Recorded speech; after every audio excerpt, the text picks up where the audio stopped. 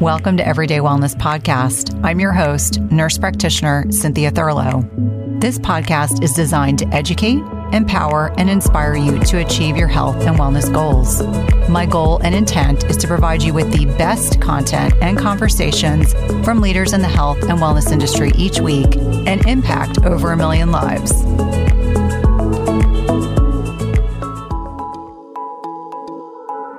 Today, I had the honor of connecting with Dr. Sue Varma. She's a board-certified psychiatrist in private practice and a clinical assistant professor of psychiatry at NYU. She's a nationally acclaimed keynote speaker, medical contributor, media advisor, and consultant to the major networks and TV shows. Today, we spoke at length about the impact of both 9/11 and the pandemic as a shared life experience, the role of PTSD, the impact of practical optimism, self-care and self-reliance, the role of optimism and how there is a degree of inheritability to it, major milestones for women, including transitioning from high school to college, midlife loneliness, and more, the role of purpose and compassion, processing emotions, and the perfectionism facade, the role of trauma, ACE scores, and autoimmunity, mindfulness and meditation, and so much more. I know you will love this conversation as much as I did recording it.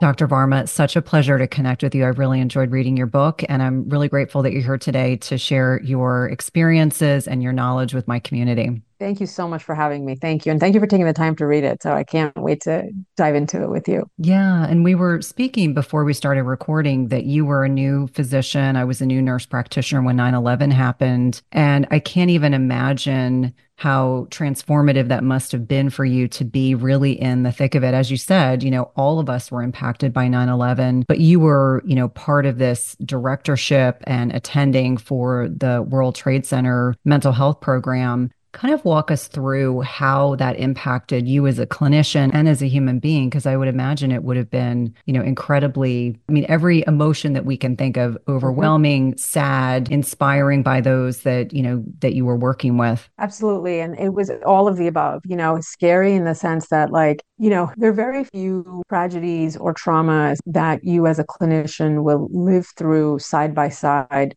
with your patients, because all of us come in with our own unique life experiences, but never do you have this collective sense of grief or dread or fear as we did. I would say in my lifetime, twice as it was with 9/11, and then fast forward 20 years with the pandemic, where you could, you answer the phone, and because that's what we were doing, during the pandemic is, phones or Zoom calls with patients, and almost that there's this shared connection of, I see you, I know exactly, or not maybe exactly, because again, variations of experiences, but I know what you're going through and I can feel it. And so very little needs to be said, and 9/11 was one of them, because, I think the saddest thing for me working in a New York City hospital at that time was we were expecting so many more people to come in and to need to be treated. And we had discharged so many patients thinking we're going to be sort of flooded, and really the opposite happened, where there were so many deaths and, a lot less people that we wanted to treat. But I want to say, as a clinician, just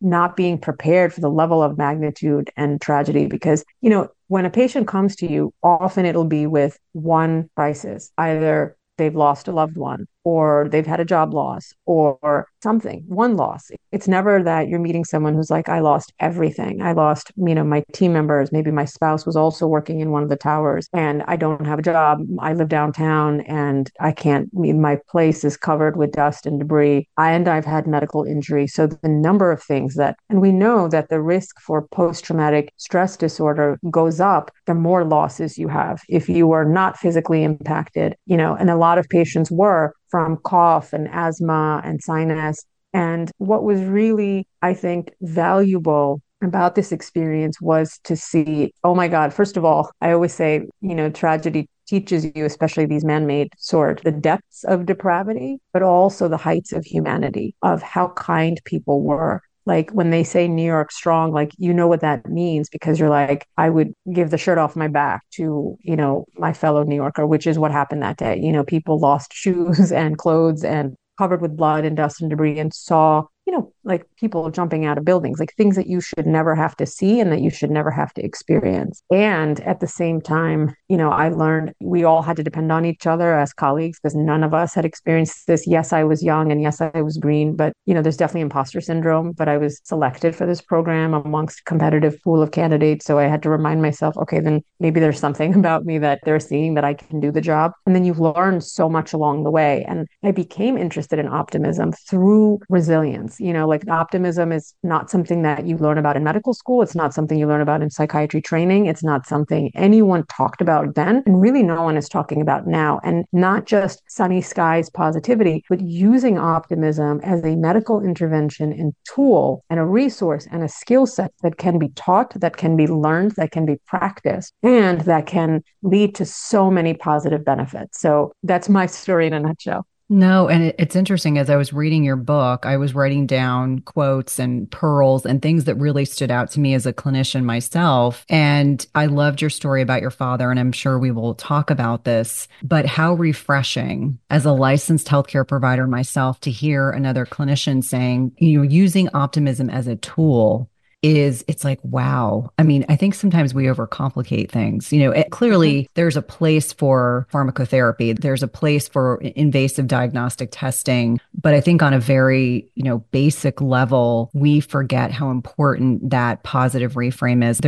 One of the things in the book that stood out to me was flourishing is more than bouncing back from adversity, but thriving in the face of it. And so again, that reframe about optimism. And so let's talk about, the influence of your father, because you weave this into the book, and both your parents are incredibly accomplished, as are you. And it sounds like you really were exposed to this practical optimism as a child and young adult, and how it has so heavily influenced your evolution as a young woman, but also as a clinician as well. Totally. No, thank you so much for saying that. And, like I was born to immigrant parents. So it was a very unique experience in that, my parents left India in the 1960s and had this sort of vision of what their culture was and philosophy and held on to it for better, for worse. And I think a lot of times when immigrants come to a new country, they hold on to their values because that's the only world that they know. But it's so interesting how it worked. I think in some places and ways to my benefit and some maybe to my detriment. My parents were highly educated. They were sort of the top of their classes. They ended up being, superstars in their communities, started this pioneering program in India that was way ahead of its time. My father was the first child psychiatrist in India, in northern India. He came to the United States in the 60s, did his training, was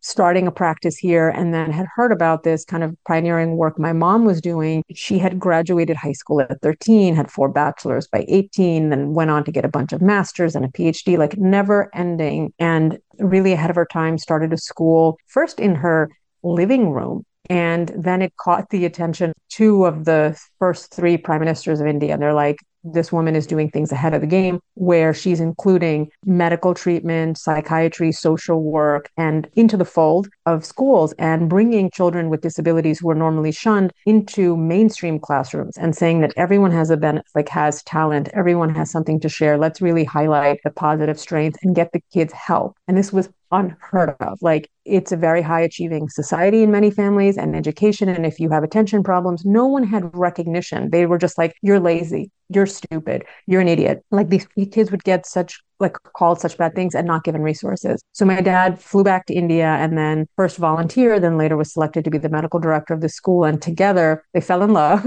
and did amazing work. But my dad always had in the back of his mind, like, I want to give my kids like this amazing opportunity for education and benefit. So maybe he can go back, bring my mom and start a family, and then continue their pioneering work there in the United States. So they did do a lot for psychiatry, for mental health, for child psychiatry, both for immigrant populations in the United States, but also for local populations. And my father was just honored a few years ago as a distinguished life fellow, 50-year distinguished life fellow of the American Psychiatric Association. And I got distinguished fellow, and we both kind of like walked down the aisle and got our medal. So it was really sweet. I never thought like, okay, yes, your dad gives you away at your wedding day, but not in this professional capacity. So it was really fulfilling and full circle to see that, we had amazing conversations at the dinner table. Like, I grew up in New York, and our living room was always filled with people who were asking my parents for help, because whether they were in the South Asian community or really just neighbors of ours down the street, like Bill and Bob and Ted and Harry, who were like, we don't know who to talk to because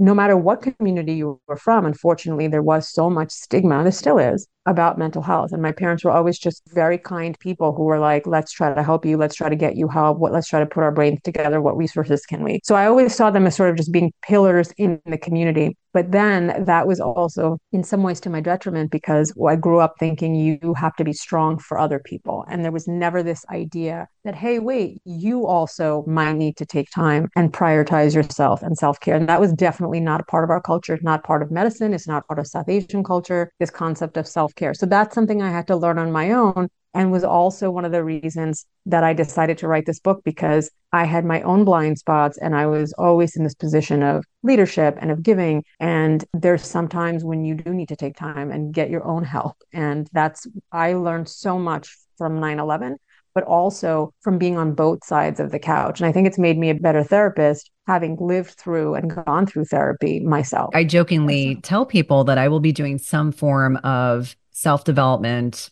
therapy for the rest of my life because anytime I get triggered or something happens, I'm like, oh, that's something I need to work on. And being aware, being self-aware. And certainly I think I 1,000% agree with you. I grew up in a family of people in medicine, people in education, being of a service to others. And so when I had my own, little healthcare hiccup in my early 40s, it was not really looked upon with a great deal of support from my family because they're like, you should just continue to suck it up. It doesn't matter that you're tired. Keep moving forward. You have a good job. You should keep doing this. And so I think for a lot of individuals that are listening that have grown up in those kinds of environments, it's really hard to be your own best self advocate. And that investment in yourself with therapy is so important. I'm curious, we had 9/11 and then 20 years later, essentially, we had the pandemic. How had you grown as a clinician did it make it a little easier because you had what you had gone through during 9/11 to be able to support people during that time period? Because New York, again, was really this epicenter of the pandemic in 2020. I want to say, like, there's no way, obviously, you would never want to compare,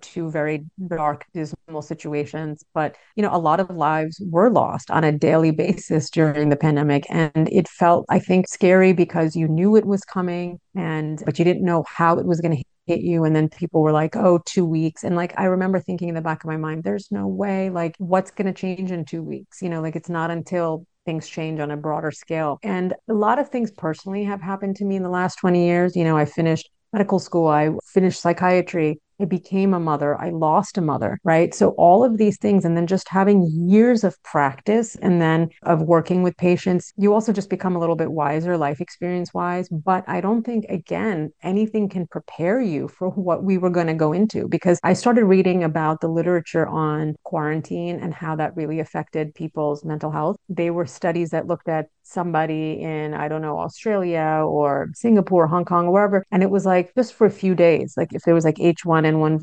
flu virus, they were like 8-day quarantine. And they were like, the longer the quarantine, the longer like the mental health effects. And then here we are, 6 months, 1 year, two. So it was a different set of challenges. But what I also saw is how quickly we as a society could pivot with technology, because I remember being one of the hats that I wear is I'm a morning show contributor, and I did NBC interviews in a day, and it was just one station, and it was more than sometimes you would do an entire, month or an entire year, because mental health wasn't seen as important of a topic as other medical topics or other topics in general. And I remember the day it was Friday the 13th, March 13th, and everything was coming to a halt. And I kept getting called back, come back in, come back in. And I was like, I have patience, my friends. I can't keep nightly news, all of that. And a couple of things I realized is very quickly within a few days, whereas all of the, TV segments had to be done in person, all of a sudden we switched to Zoom. And I was like, wow, we had this technology all along, or with patients, to be able to pivot very almost seamlessly. And I think in the beginning, people thought that the quality of these remote or virtual things were second class, but now it's kind of taken over, in some ways, become the default. So I've learned a lot, and I've also seen how, again, resilient we are and how quickly that we can pivot. And also what I think the pandemic did is fast forward the mental health conversations like 2 decades, because again, the shows, and I use the shows just as an example because it shows you what's on people's mind, because obviously the shows want to cater to what people are thinking. And all of a sudden, producers are like, hey, everyone is talking about anxiety because we're all stuck at home. We're navigating relationships with our spouses or lack thereof, or with our children, or we're worried about our child mental health. So suddenly I recognize that on a national level, mental health was front and center in a way that it hadn't been. And it was within not even a day of, sort of shutdown being announced. So very quickly, people are like, what are we going to do? How are we going to manage this? So again, pros and cons of tragedy, but being able to find meaning, being able to find a silver lining, assuming there is one, sometimes there isn't, and that's totally fine. And this idea of post-traumatic growth, which is something really horrific happened, and is there anything positive we can take from it? And, I always say, like, don't feel pressured to find that in the moment. Sometimes you can only have that with time and distance and perspective to be able to find something positive about something so dark or negative. Have you been struggling with longer fasts? Do you tend to get headaches, loss of energy, or even cravings? If so, Beam Minerals can be super helpful. We know that longer fasts can be hard, especially when you're first adapting to them. And fasting has the potential in the setting of a lower carbohydrate diet for us to lose more water in our urine, as well as electrolytes like sodium, which is why it's so important to not only hydrate, but replace those electrolytes. We know that fasting also temporarily depletes us of also potassium, magnesium, calcium, and a whole lot more. In fact, a lot of the side effects you get on longer fasts, like headaches, low energy, and cravings, are usually the result of mineral depletion. That's where Beam Minerals comes in. It's a full spectrum concentrated mineral supplement that gives you every essential mineral your body needs, all in a single 1 ounce shot of liquid. Taking Beam Minerals at the start of your fast can help you fast longer and more comfortably. And best of all, you can take it in 30 seconds every morning, and it tastes just like water. I also enjoy their Instalights misting spray, which I use when I'm traveling and I'm not able to stay as hydrated as I would normally like to do. It can also be used as a facial toner. It has electrolytes, trace minerals, some amino acids, and ionized water.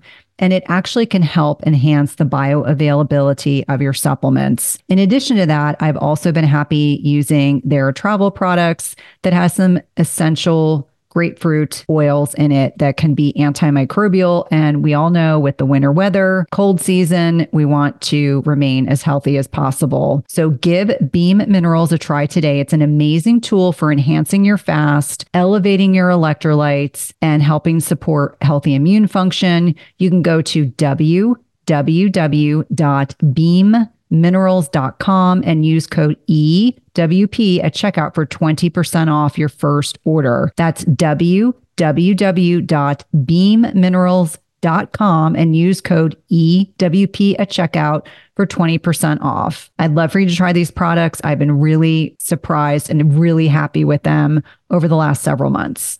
Weight gain is one of many symptoms that our hormones are in decline, especially as we navigate perimenopause into menopause. Dr. Anna, who is a great friend of mine, is an OBGYN who's treated thousands of women just like you and I who experience increasing dryness and even pain in the bedroom as they get older. Julva is the solution Dr. Anna formulated for her own clients, and it has since been loved by over 100,000 women. It's a feminine cream with DHEA that helps the body regenerate moisture from the inside out. 92.8% of Julva users experienced a significant improvement in the first 4 to 8 weeks. Get 10% off your first purchase of Julva by using the link dranna.com/Cynthia. That's dranna.com, Cynthia, and get 10% off your first purchase.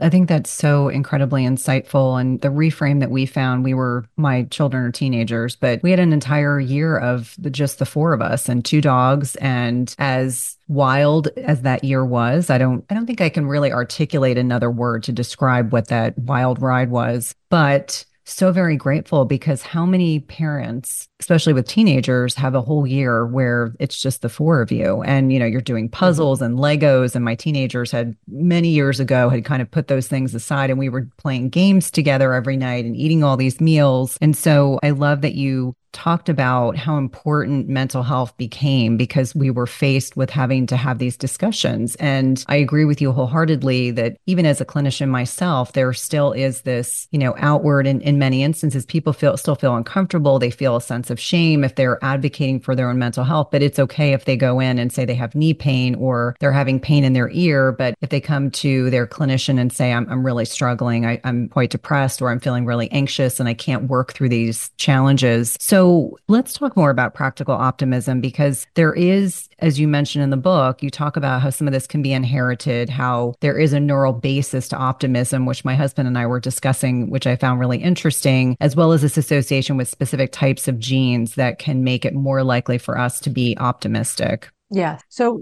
something I found out, years after 9/11, which they didn't discover it until about 2011, was that there is a genetic association to optimism. And I think a lot of people would be like, yeah, like that makes sense, but there's more to it. So there's a gene, the oxytocin receptor gene. And, there's been some since that discovery, maybe some further, research that's like, is it 100% this gene? Could it be other genes? I mean, look, there's always things we're still developing and always understanding. But the fact that anyone was able to even make any sort of connection to a specific gene to me is fascinating because we don't have too much genetic basis of anything, of any kind of behavior or outlook. So the oxytocin receptor gene, they say that if you're born with a certain variant, you're more likely to be optimistic. And if not, you're more likely to skew to pessimism and even depression. But to me, the most interesting thing was that number one, only 25% of optimism is genetic. The rest is something within your control.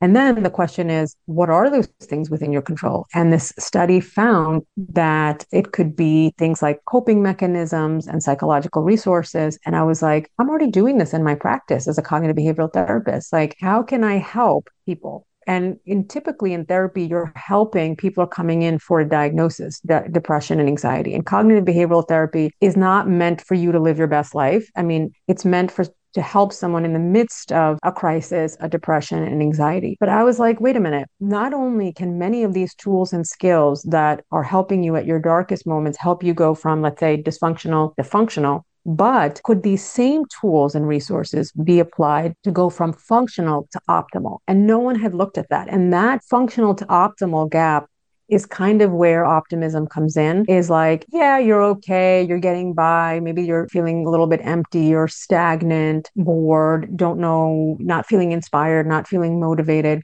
but it's not enough to warrant therapy or to go in. And even people who have mental health disorders, unfortunately, don't go in for therapy. It's almost maybe like maybe 30 to 40% actually do end up seeking help. The vast majority don't. And so if people who need help are not getting it, certainly the people who are like, I'm okay, but not ideal, they're not going in. So that's who this book is written for. It's for everyone on that spectrum. It's for if you're really, like down and out, and hopefully you'll get the therapy and use the book in conjunction. Or if you're like, I'm on the fence and I don't know, because I've never met a quote normal psychiatrist. I think the joke was, there's got to be something wrong with you yourself. That's why you would go into psychiatry. So you read the book and you'd be like, hey, she's like me. She's relatable. I this lady, like I can relate to her. And maybe that would turn you on to wanting to get help. Or you're like, I'm okay and I can be better. Or you think you're an optimist and then something hit and you're like, you know what? Not every part of my life is going as well as it could be. What are the areas where I could? Because a lot of times we all have blind spots, right? Some people are hyper functioning and successful in their career. And as a result of that, they've kind of put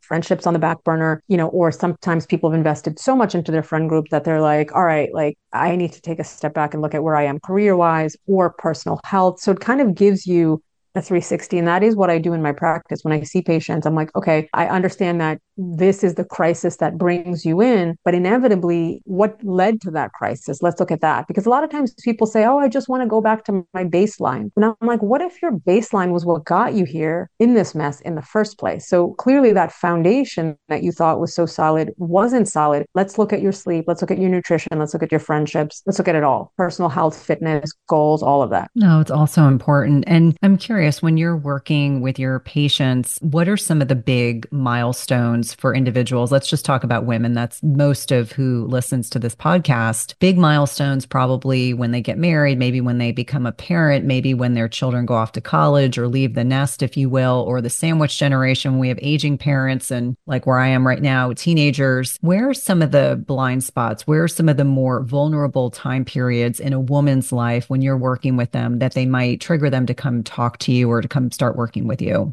Yeah, I mean, I see it all because I work with people throughout the life cycle. So I would say, like in my practice, I'll see someone as young as, let's say, 17 and as old as like, 75 or 80. And I would say that at every key milestone in life, like, entering, let's say, into college. So high school into college is like one spot when young girls, let's say there's a parent listening right now, like body image, friendships, bullying, not wanting, like not feeling like they have friends that understand them. I think loneliness is huge in the extremes of the generations and the teens for any number of reasons. Like, it's like, I'm not surprised that there's a mental health crisis in younger people. Like the pressures on them to succeed, the navigating the digital world and navigating their reputation and their identity and their popularity and connectedness and relatedness in real world, but also digitally. And then that technology for some people it could take up so much time where then it's impacting and cutting into face-to-face friendships, into exercise and into sleep. So there's a lot happening in that sort of high school to college. I often find for a lot of people, college is a time where they feel like they're thriving because they're making friendships, they're pushing themselves, they're getting outside of their circle. And I feel like sports is a big thing. If sports was always a part of their life, it gives them camaraderie and friendship and body positivity, all of that. And then navigating the first job in their 20s, navigating relationships. And then one big thing that I see that happens a lot, but it doesn't always have to happen, is this idea of like midlife loneliness in women and the number of prescriptions being, you're an activist, so perimenopause, hormones, a lot of women are like, a lot of things are happening to them. It can be a sexual awakening for a lot of people. They're like, I finally feel comfortable with my body. I finally feel ready to ask for what I want. And I finally realize that I'm not having the sex I want. So I feel like relationships is a big thing. And also how young are your kids and how involved are you in their care and the loneliness that comes with that, because you might have put friendships on the back burner, especially I think if you're juggling a busy job, juggling the household, there are any number of reasons, but oftentimes parents of young children might lean into the schools and they might build a friendship circle based on the kids. But something very interesting I'm noticing even from my personal life is as those children, like before the pandemic, I'll give you an example. My kids were young and we would get invited almost every weekend to the kids' birthday parties because at that age, pre-K 3, 4, 5, 6, 7, the custom was to invite everyone in the class. It's not just the kids, one or two best friends for like a private play date. And so you end up having these built-in layers of socialization. Or then when the kids are playing sports, like now going to their games is like another thing. But you have to be very mindful that if these things, now that when your kids are older and they're like organizing their own hangouts directly, and you're not at drop off, you're not necessarily socializing with the other parents. And if you're not actively involved in the community, in the PTO or equivalent, and you're working and you don't, it's so easy to let friendships, I feel like female friendships, they feed and nourish our soul. Like God bless our partners, but it's just not the same. If you're in a heterosexual relationship, I think a lot of things I hear is like, oh, my husband, yes, he's great, but he like doesn't listen. He tunes out. He's tired. He's looking on his phone. I mean, we're all guilty of that. But I feel like if you were to ask me, and they've done so many studies of like looking at not just for women, but for men too, taking a snapshot midlife and looking at their friendships, and that friendships are predictive of health, right? Your quality of your life depends on the quality of these friendships and these relationships. So I think at a time where it's so easy to lose and put in the back burner, we really need to like lean in and invest and say, you know what, I've been putting off this get together for too long, or let me just call her, let me just pick up the phone and call and let me make an effort. So you have to really I have a whole chapter dedicated to people. It's one of the 8 pillars of practical optimism. And I think it was my favorite pillar of all. I love people and I very much recognize the importance of it. Yeah, and it's interesting because my kids are now teens. One is driving independently. One has he is supposed to be driving during the day with his parents. But you're absolutely correct that when they were younger, there was so much socialization because they weren't driving. We had to take them everywhere. We had to stay when they had the parties. And then as they start getting older, some of of those friendships change. So maybe there was a parent that you were friends with, but then your kids aren't hanging out as much. And so it starts to shift quite a bit. And I know I'm just as guilty of this as probably anyone else. Sometimes I can just get wrapped up in work and I'm like, oh, I don't want to go to that event. I'll just do that next time. And so I think that's such a good reminder of how important it is to have that social connection. And I would imagine that if we're looking at the research, it's more about quality than quantity of friendship. Mm-hmm. So making sure that you have real close friendship or you have a couple friends that you can really lean into if you have something that's of concern that comes up, as opposed to those superficial friendships, which many times they serve a purpose, but that wouldn't perhaps be the person that you're calling in the middle of the night if you're having a crisis. Yes. And I think it's good to have a mix of both. Like it's kind of like when you go to a restaurant, sometimes you do want the appetizer, right? But then you need the main meal. Or sometimes you're like, you know what? I'm watching what I'm eating. I'm just going to do the appetizers and not the main meal. Like I feel like we need a nice combination. And don't forget dessert, right? We need a nice combination of a little of each of those. Like the micro connections, or I call them social snacking, is like that is the superficial. Like you said hello to another parent at a game and you had like talk for 15, 20 minutes. I mean, that has value, even if they're not going to be the person you call at 2 in the morning, because maybe you are what we call like informational buddies, where you're like, oh, what camp are you guys doing this summer? And like, oh, your kid plays that sport. I heard about this camp, whatever, or exchanging information, or, I'm looking for a job, like, please keep me in mind, or I'm moving, or I'm looking for an apartment, like having people that can check different boxes. And there's some people that you're just going to ask for information because they're a great resource, but you're not necessarily going to spend a Saturday night with them, and vice versa. So like, I feel like I never want to minimize the importance of the superficial connection, but at the same time, it can't be all of it. Like you also do need to invest in like one or two places, friendships, and having a mix of both friendships and, let's say, family relationships. So you might have a cousin, or, even though maybe your parents are not close, but it's like it's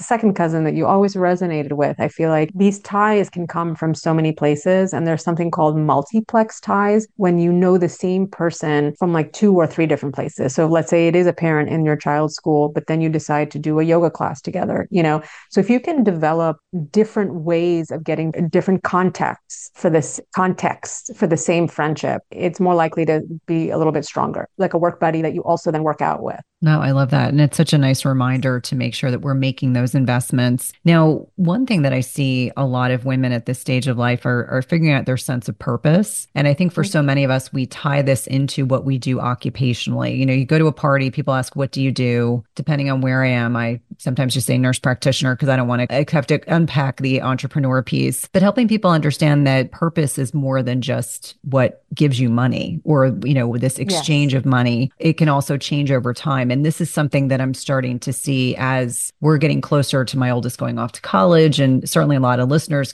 this really resonates with. Our sense of purpose is starting to shift. And this can be a time, I would imagine, when individuals can be at risk for, having greater awareness around uncomfortable feelings. Absolutely. I always say a few things about purpose. One is your purpose does not have to come from your paycheck.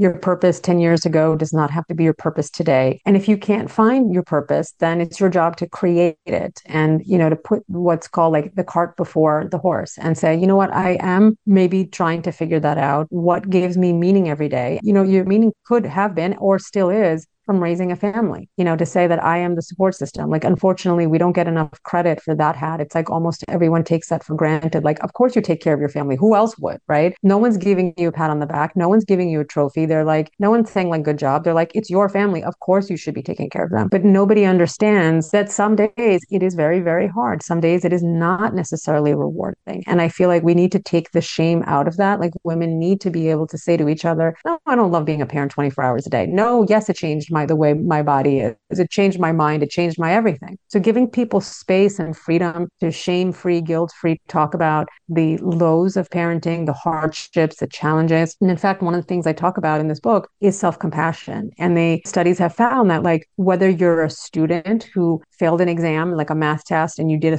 quick self-compassion exercise, which I talk about a little bit about the research and like how to do an exercise in that, you'll do better on the test next time. Or a parent who's like, this is very stressful parent taking care of a child that might have special needs, doing that self-compassion exercise says, I'm not alone. Other people struggle in this. I'm aware of it. Now what? What am I going to do? So there's an acceptance of it, a common humanity piece, and then moving forward. But the purpose, I would say, sometimes maybe Cynthia, just listening to your podcast would like help them figure out, wow, this is really inspirational. I love health and wellness. All right, like I'm going to take notes. Like, what can I do? How can I build my brand? What do I need to do? What support do I need? And maybe I don't want to do anything. Maybe I just want to take classes for myself. Like I know women who are like, yeah, I did a whole yoga certification, Pilates training. It was tons of money and time. But in the end, I realized I just wanted to learn it. Like that's okay too. It doesn't have to be the means to an end. Like it can be like a means and like the joy of doing it in itself. So if you were to ask me the secret to having good purpose, it's being curious, it's learning, it's challenging yourself, and it's growing. And you may decide, if you decide to put that growth of your own to somebody else's benefit, I mean, that's the icing on the cake. So it's like, great, you're doing all of this and you do not have to do it for anybody else. But if your passion, right, can be in service to someone and for someone, I feel like that to me is the greatest purpose of all. Absolutely. And I want to touch on one thing that you said is that sometimes women are uncomfortable talking about how challenging it is to be a parent. And I recently was around a young woman who had a baby and, she didn't have any family close by. And she was talking about, I went back to work. It's really hard. I'm not getting enough sleep. And I said, I want you to understand that every woman goes through this. We don't talk about it enough. I think we need to do a better job. I'm a middle-aged woman and I think I need to do a better job when I'm around younger women. If they're open to talking about it, letting them know, validating for them. I remember what it was Yes. like when I went back to Yes. work with 2 under the age of 2 and how little sleep I Yes. got. And it really was challenging. And there were women that were older than me that would, validate for me. They would mirror what I was experiencing. They would validate it. And for me, I always felt very much this camaraderie. And I think it's so important for women to support other women. And that was just Yes. something that it brought up for me was how important I think that is. Because this young woman that I was talking to was like, I cannot tell you how much that meant to know that someone saw me and acknowledged what I'm going through, because my husband doesn't understand. And I'm not suggesting husbands don't understand, but there's certainly circumstances where women get it. They understand what it's like to have little people at home and be exhausted and have days where you feel like you're spinning your wheels. Now, something we talk about a lot on the podcast is working through uncomfortable feelings, processing emotions. I know this is something that you do work around with your own patient population. And so how do unprocessed emotions hinder us from growth or from other opportunities? Yes. So people don't realize that unprocessed emotion actually wreaks more havoc in your mind and body than simply just letting it out. And what I mean by letting it out is trying to, in a safe space with permission, vent to a friend, and to ask and to say, is it okay? Like, I have a lot going on. I really just need to talk to someone. And what I see happening so often is I feel like we all put up walls, right? Like we need to maintain an image of like perfection. I've got it all under control. Of course, like, everything is going right in my life. And people will spend so much effort and energy to maintain, unfortunately, a facade only to have this, let's say, anger or sadness or grief then take over in the form of autoimmune disorders, headaches, tension headaches, everything from head to toe, cardiac problems. We know that there's a type D personality, D like dog, that keeps a lot of anger in and hostility, and they're much more likely to get heart attacks. So there's simple things that you can do, whether it is keeping a journal of your emotions. Just the mere fact that you are connecting your emotions to a trigger to say, this happened today. This could be the reason I feel so low. This could be why I'm feeling so sad. So number one, acknowledging feelings. That is not going to make you weak. A lot of people are like, I don't have time for feelings. They're very inconvenient. Who the hell has time to sit there and cry? Oh my God, if I talked about my childhood, I would just break down. I wouldn't be able to function. And I totally understand. Our body and our mind sometimes needs to put up walls as a defensive mechanism, as a protective mechanism, right? Our skin is a barrier and it protects us from getting burned and all sorts of things. But at the same time, we have to take care of it. And, I think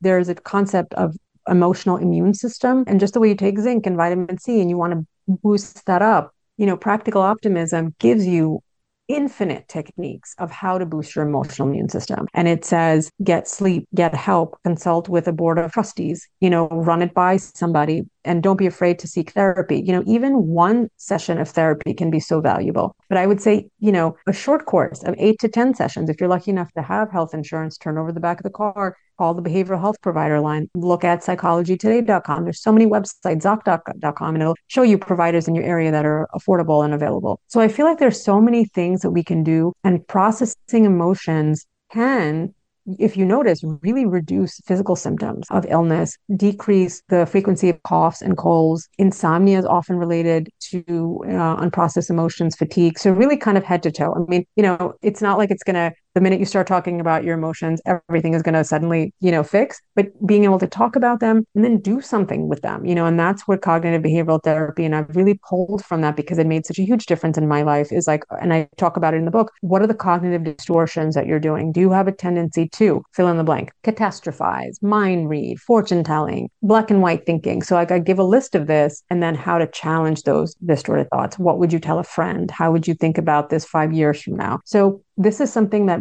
for me, with practice, because I have done it on myself, I do it with patients, that, it's not that a negative thought is never going to come into your mind. That is not at all the goal. That's why it's called practical optimism, right? It's not like go walk around with this airy-fairy Pollyanna thinking like everything is going to be fine. That's toxic positivity. That's not what we're talking about. We're talking about, I've been in the trenches with people, and I have seen what helps people get out of the trenches in the darkest of times. So it's like, if there's one selling point, it's like, I'm not here, talking from like an ivory tower. I've been down and dirty with my sleeves rolled up, and I've seen it all. Like, I've seen people with multiple tragedies on top of tragedies, survivors of some of, the people that I was working 9/11, many of them had experienced multiple prior traumas, whether they were first responders, whether they came from South America, they were involved in rescue and recovery, and they had political, kidnapping, beating, assault, like political prisoners, like just anything and everything you can imagine, someone who's been raped in the past. So trauma is very complex, and there's no one single way out, but talking about it is a start.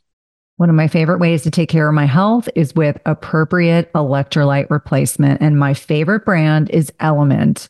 We know that proper hydration leads to better sleep, focus, energy, and more. And we know that hydration isn't just about drinking water. Being optimally hydrated is about optimizing your body fluids ratios. And electrolytes are a component of proper hydration. Element is formulated with a science-backed electrolyte ratio, which includes sodium, potassium, and magnesium. And with the amount of travel that I do personally and professionally, one of the ways that I stay on track is with electrolyte supplementation while traveling. And we know that in traveling, the atmosphere in planes is kept at 10 to 20% humidity, and dry air dehydrates us much more quickly, pulling more moisture from our skin and breath.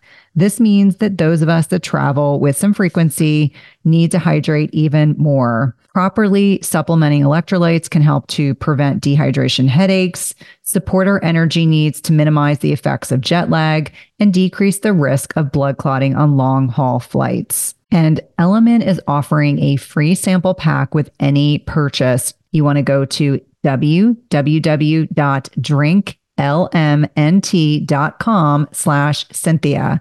That's drinklmnt.com/Cynthia. My personal favorite is orange with a close second of grapefruit, but there's lots of great varieties, and the free sample pack allows you to try all of the flavors out from the beauty of your own home. Today's podcast is sponsored by NutriSense. It combines cutting-edge technology and human expertise so you can see how your body responds to different types of nutrition, stress, exercise, sleep, and where you are in your menstrual cycle in real time. And by pairing a continuous glucose monitor with their app and expert nutritional guidance, NutriSense can help you reach your health goals. And the best part is it's not just a program where they send you the CGM and you have to figure it out on your own. Each subscription plan includes 1 month of free expert nutritionist support. Your nutritionist will work with you one-on-one, interpreting your data and providing customized advice to help you reach your health goals. The last time I had my CGM on, my registered dietitian and I troubleshooted over some specific concerns that I had. And whether you're aiming to lose weight, stabilize your energy, or just feel better overall, NutriSense offers the guidance and support you need. And lasting sustainable change takes time and can be achieved through a longer-term subscription. That's why I encourage my patients and clients to consider 3, 6, or 12-month subscriptions where it's actually less expensive and allows you to not only achieve your goals, but also to ensure that you stick to your healthy lifestyle for the long term. As I've mentioned before, I have found the CGMs I've used through NutriSense to be incredibly insightful, specifically to carbohydrate tolerance. I would not have known that plantains spiked my blood sugar without this information. It's also been hugely helpful for tailoring to workouts and sleep quality. And so for me, even though I am metabolically healthy, I find the insights to be particularly helpful to tailor my lifestyle changes to my blood sugar. Visit nutrisense.io/EWP and use the code EWP for $30 off plus 1 month of free nutritionist support. Be sure to let them know you're a listener of the Everyday Wellness podcast when they ask you how you heard about them. This is one of my favorite ways to take care of my health and one of my top recommendations for all of my patients and clients. Yeah, absolutely. And it's interesting. I interviewed Gabor Mate in 2022 when his book came out. And I think trauma is something that I learned very little about as a clinician, and have learned a great deal over the last 10 years. And one thing that I hadn't made the association with, but it makes a great deal of sense. So if anyone's listening and you can go and do these evaluations, these adverse childhood events, and you get a score. The higher the score, the more likely you are to develop autoimmune conditions. As someone who had quite a bit of trauma in my childhood, never occurred to me that was why, I had, by the age of 40, I think I had 3 diagnosed autoimmune conditions. And it's interesting is that as I have done the internal work, as I have done the therapy, as I have done all the things to quiet my autonomic nervous system, everything's in remission. And so helping people understand that you can go through quite a bit and you can get to a point where you are healing both emotionally and physically. Are there prognostic indicators? Are there things that when you're working with patients that give you a sense of whether or not they are more likely to work beyond a single trauma or multiple traumas and get to a point where they're in a healthier state of mind and being? Yes, no, I thank you for sharing that about the adverse childhood events because, what's so interesting is that people don't realize that when you start listing them, the likelihood that most people have had at least one, like parents' divorce is considered one of them. And I think because it's so common, nobody even thinks of it as a trauma, right? Like they're just like, oh, but like whose parents weren't, in like the 70s and 80s when you started seeing more of that. So that is a big thing. And for a lot of people, just being able to say, I have a reason, this makes sense. Now I understand why I could be this way. But definitely when I start to see, when you asked about prognostic indicator, this is how I know when someone is getting on the other side of things is when they start helping people, when they start being able to get out of their own psyche and the ruminations that keep them so mired in their negativity. Because when they first come to see me, the thought of helping somebody else is the last thing on anybody's mind. And rightfully so. They're like, I'm just trying to survive. I'm trying to get my head above water. And they're, depending on what's happened, frazzled, they're panicking, they're agitated, their heart's racing, they're not sleeping, they don't feel calm, safe, or reassured in the world. And it's understandable with all that's happening in the world. And then add personal loss and injury and trauma, no matter what, even if it's a job loss, it's a shock to the system. It's like I was on path A, just minding my business, thinking that I have a way to pay my bills. And, for example, I know a lot of people in the journalism world, because a lot of the morning shows that I do, I meet a lot of people who are writers and producers, and they've been massive layoffs. And, it's really like hard to hear and see like, oh, every single day, somebody's like, I am the breadwinner. I needed my health insurance. And this got cut off immediately. Like this institution went bankrupt. Now that is a trauma, and when we talk about just like life's stressors and challenging events, even having a baby is up there, even if it's something you chose, even if it's something that you want. So when you are saying that, like, and what we don't realize is giving back actually gives to us, replenishes us. And we always think of it as like a zero-sum game. If I gave to you, it's my loss. And that's not the case at all. And I talk about this in the chapter in Purpose about all the benefits of volunteering. Even if it's not something you can regularly commit to, but an act of kindness, it makes you feel as a human being that you have meaning, that you have a sense of purpose. And when I see people who are experiencing depression, their sense of purpose has become obscured. It's not as if they don't have it, but that's what happens in depression is it causes cloudiness of your perception. So you may have this amazing job and this amazing family, but for any number of reasons, you're not able to see it or hear it or experiencing it. And it's kind of like, if you're rear view mirror is fogged up, like you want to clean it. And sometimes it's not about finding a purpose, it's just reconnecting with one. And it's very hard in the midst of a depression. So I don't want to say that like you can just will your way out of a depression, by positive thinking. But I can certainly tell you practicing the tools, are very much part of a treatment of depression. And I basically put all the tools and resources that I've had and learned from working with people who've experienced the big T of trauma, the big tragedy, the life-threatening losses, and have taken that and applied it to everyday stressors and challenges, like the everyday, oh my God, I got rejected. Oh my God, like I didn't hear back from my boss. Oh my God, I didn't get a promotion. This is within the realm of everyday. And the beauty is that the same things that help people with the big T are the same exact things that help people with the little t. It's just, a little bit of a different, maybe magnitude or proportion or frequency or tweaking that you need, but they're very similar skill sets. Yeah. And it's interesting because your book, obviously, I read a lot of books for the podcast, but your book has such a practical focus, which is one of the reasons why I so wanted to make sure that we connected and I was able to share your gifts with the community. One thing that you do emphasize in the book is talking about mindfulness. I think for every person that's listening, this is something I have to work on every single day. I always say the things you try to avoid doing are oftentimes the things you need to be doing. And so helping people understand how powerful meditation can be, how being fully present, it's so easy to get distracted. Our phones do a great job of, unless we put them in our pocket or leave them in our purse or leave them on a counter, so easy to be disconnected from, dealing with reality because there's so many distractions. Yeah. And also because reality can be so painful, right? So it's like, no wonder we're looking for escapes because it's really hard to face things certain times. So I would say, the simplest definition of mindfulness for me is simply doing something one at a time. And if you're having a conversation with somebody, put the phone away and be like, I'm here. And if you're someone who's nervous and you're like, I have 60 million things to do, then you know what? Put an alarm if that helps you. If you're so afraid of getting caught up in the moment and getting swept away, first of all, I'd be like, please go get swept away. But if you're like, I don't have the luxury, of getting swept away, then be like, you know what? I'm going to allow myself to get swept away in 15-minute increments. And I'm going to have this conversation wholeheartedly. My younger son is really into playing like Uno. And so every day I'm just like, okay, we are going to do this again. And after, like, there are days when I'm like, I have 75 emails I need to return. Like, there's so much that I need to do.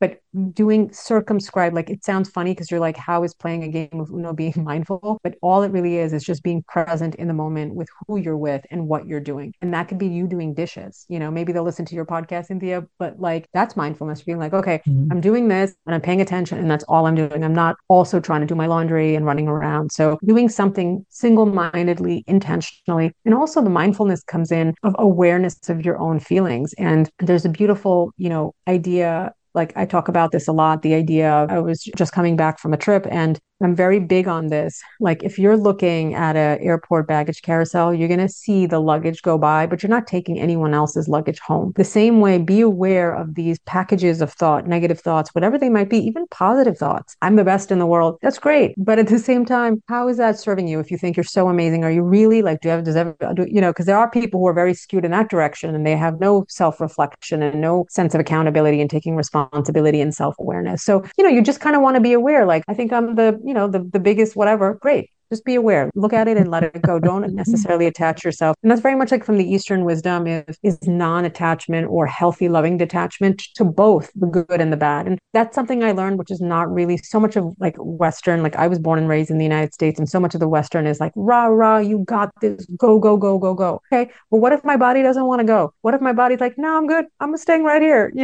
Like not everything will work at the time you want it to, with the speed that you want it to. And that's okay. I always say, like, rest, hit pause. You don't necessarily need to stop. If something you're doing is not working, it's okay to take a step back and reevaluate and get help and get input and get feedback. Because I think a lot of people also listening might be like, I'm trying so hard for this project, this business to take off, and I'm not succeeding. I don't understand why. It's totally okay to then say, is this how I want to be spending my time? Can I be creative? What other ways can I accomplish the same goal? Do I need to pivot, and sort of regroup and maybe do a plan B or a plan C or a plan D? And there's no harm in acknowledging that and be like, okay, maybe this is not meant for me at this time. A no doesn't mean forever just means not now. And that's okay. Maybe it's the universe is like, take a break, just take a moment. Yeah, it's interesting. I oftentimes say when things don't work the way I want to in my business, it's an opportunity to pause and reflect. Did I really want to do X, Y, or Z? And my team knows this. I mean, I have no problems pivoting, moving in different directions. I always say when we're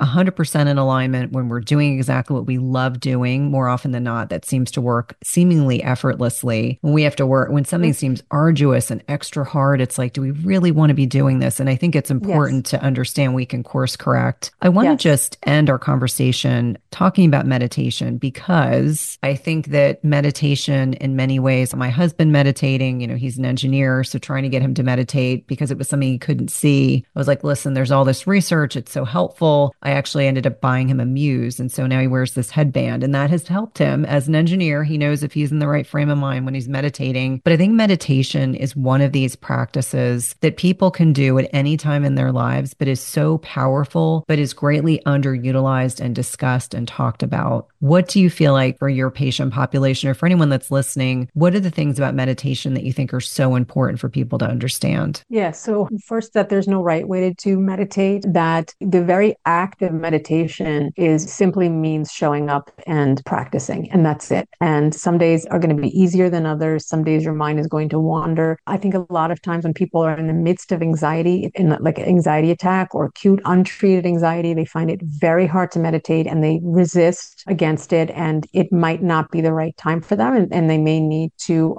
come back to it like later on. And sometimes you need guidance and sometimes you need to do it with, you may want to start out by having a guided meditation, and there's a million apps, and you talked about, device, but there's so many, and having the Calm app, a lot of times like free stuff on YouTube. So what I see is a sense of calmness, agency, control. It changes your brain, the gray matter, the volume increases, your heart rate, your cortisol goes down, parasympathetic nervous system is activated. So there's a million benefits, even like health benefits, from immune system to wound healing. But, it just start small, start with a minute, build it to 3, build it to 5. If you can do it twice a day. But I would say keep the entry barrier to it really low, but there are numerous benefits from anxiety, depression, either in prevention of it or as part of a comprehensive treatment plan. Yeah, it's been interesting for me. The more I meditate, the better my heart rate variability is. And so that's been what I've actively working on. Probably haven't shared it with my community, but that has been like my piece of why I've been doing meditation, other than the fact that it's very relaxing, is also I see huge benefits and gains in heart rate variability. And I track all of that on my Oura Ring. Well, I really loved your book, Practical Optimism. You have all these pillars. They're all the 8 Ps. So there's definitely this thematic element. Please let listeners know how to connect with you on social media, how to purchase your book, etc.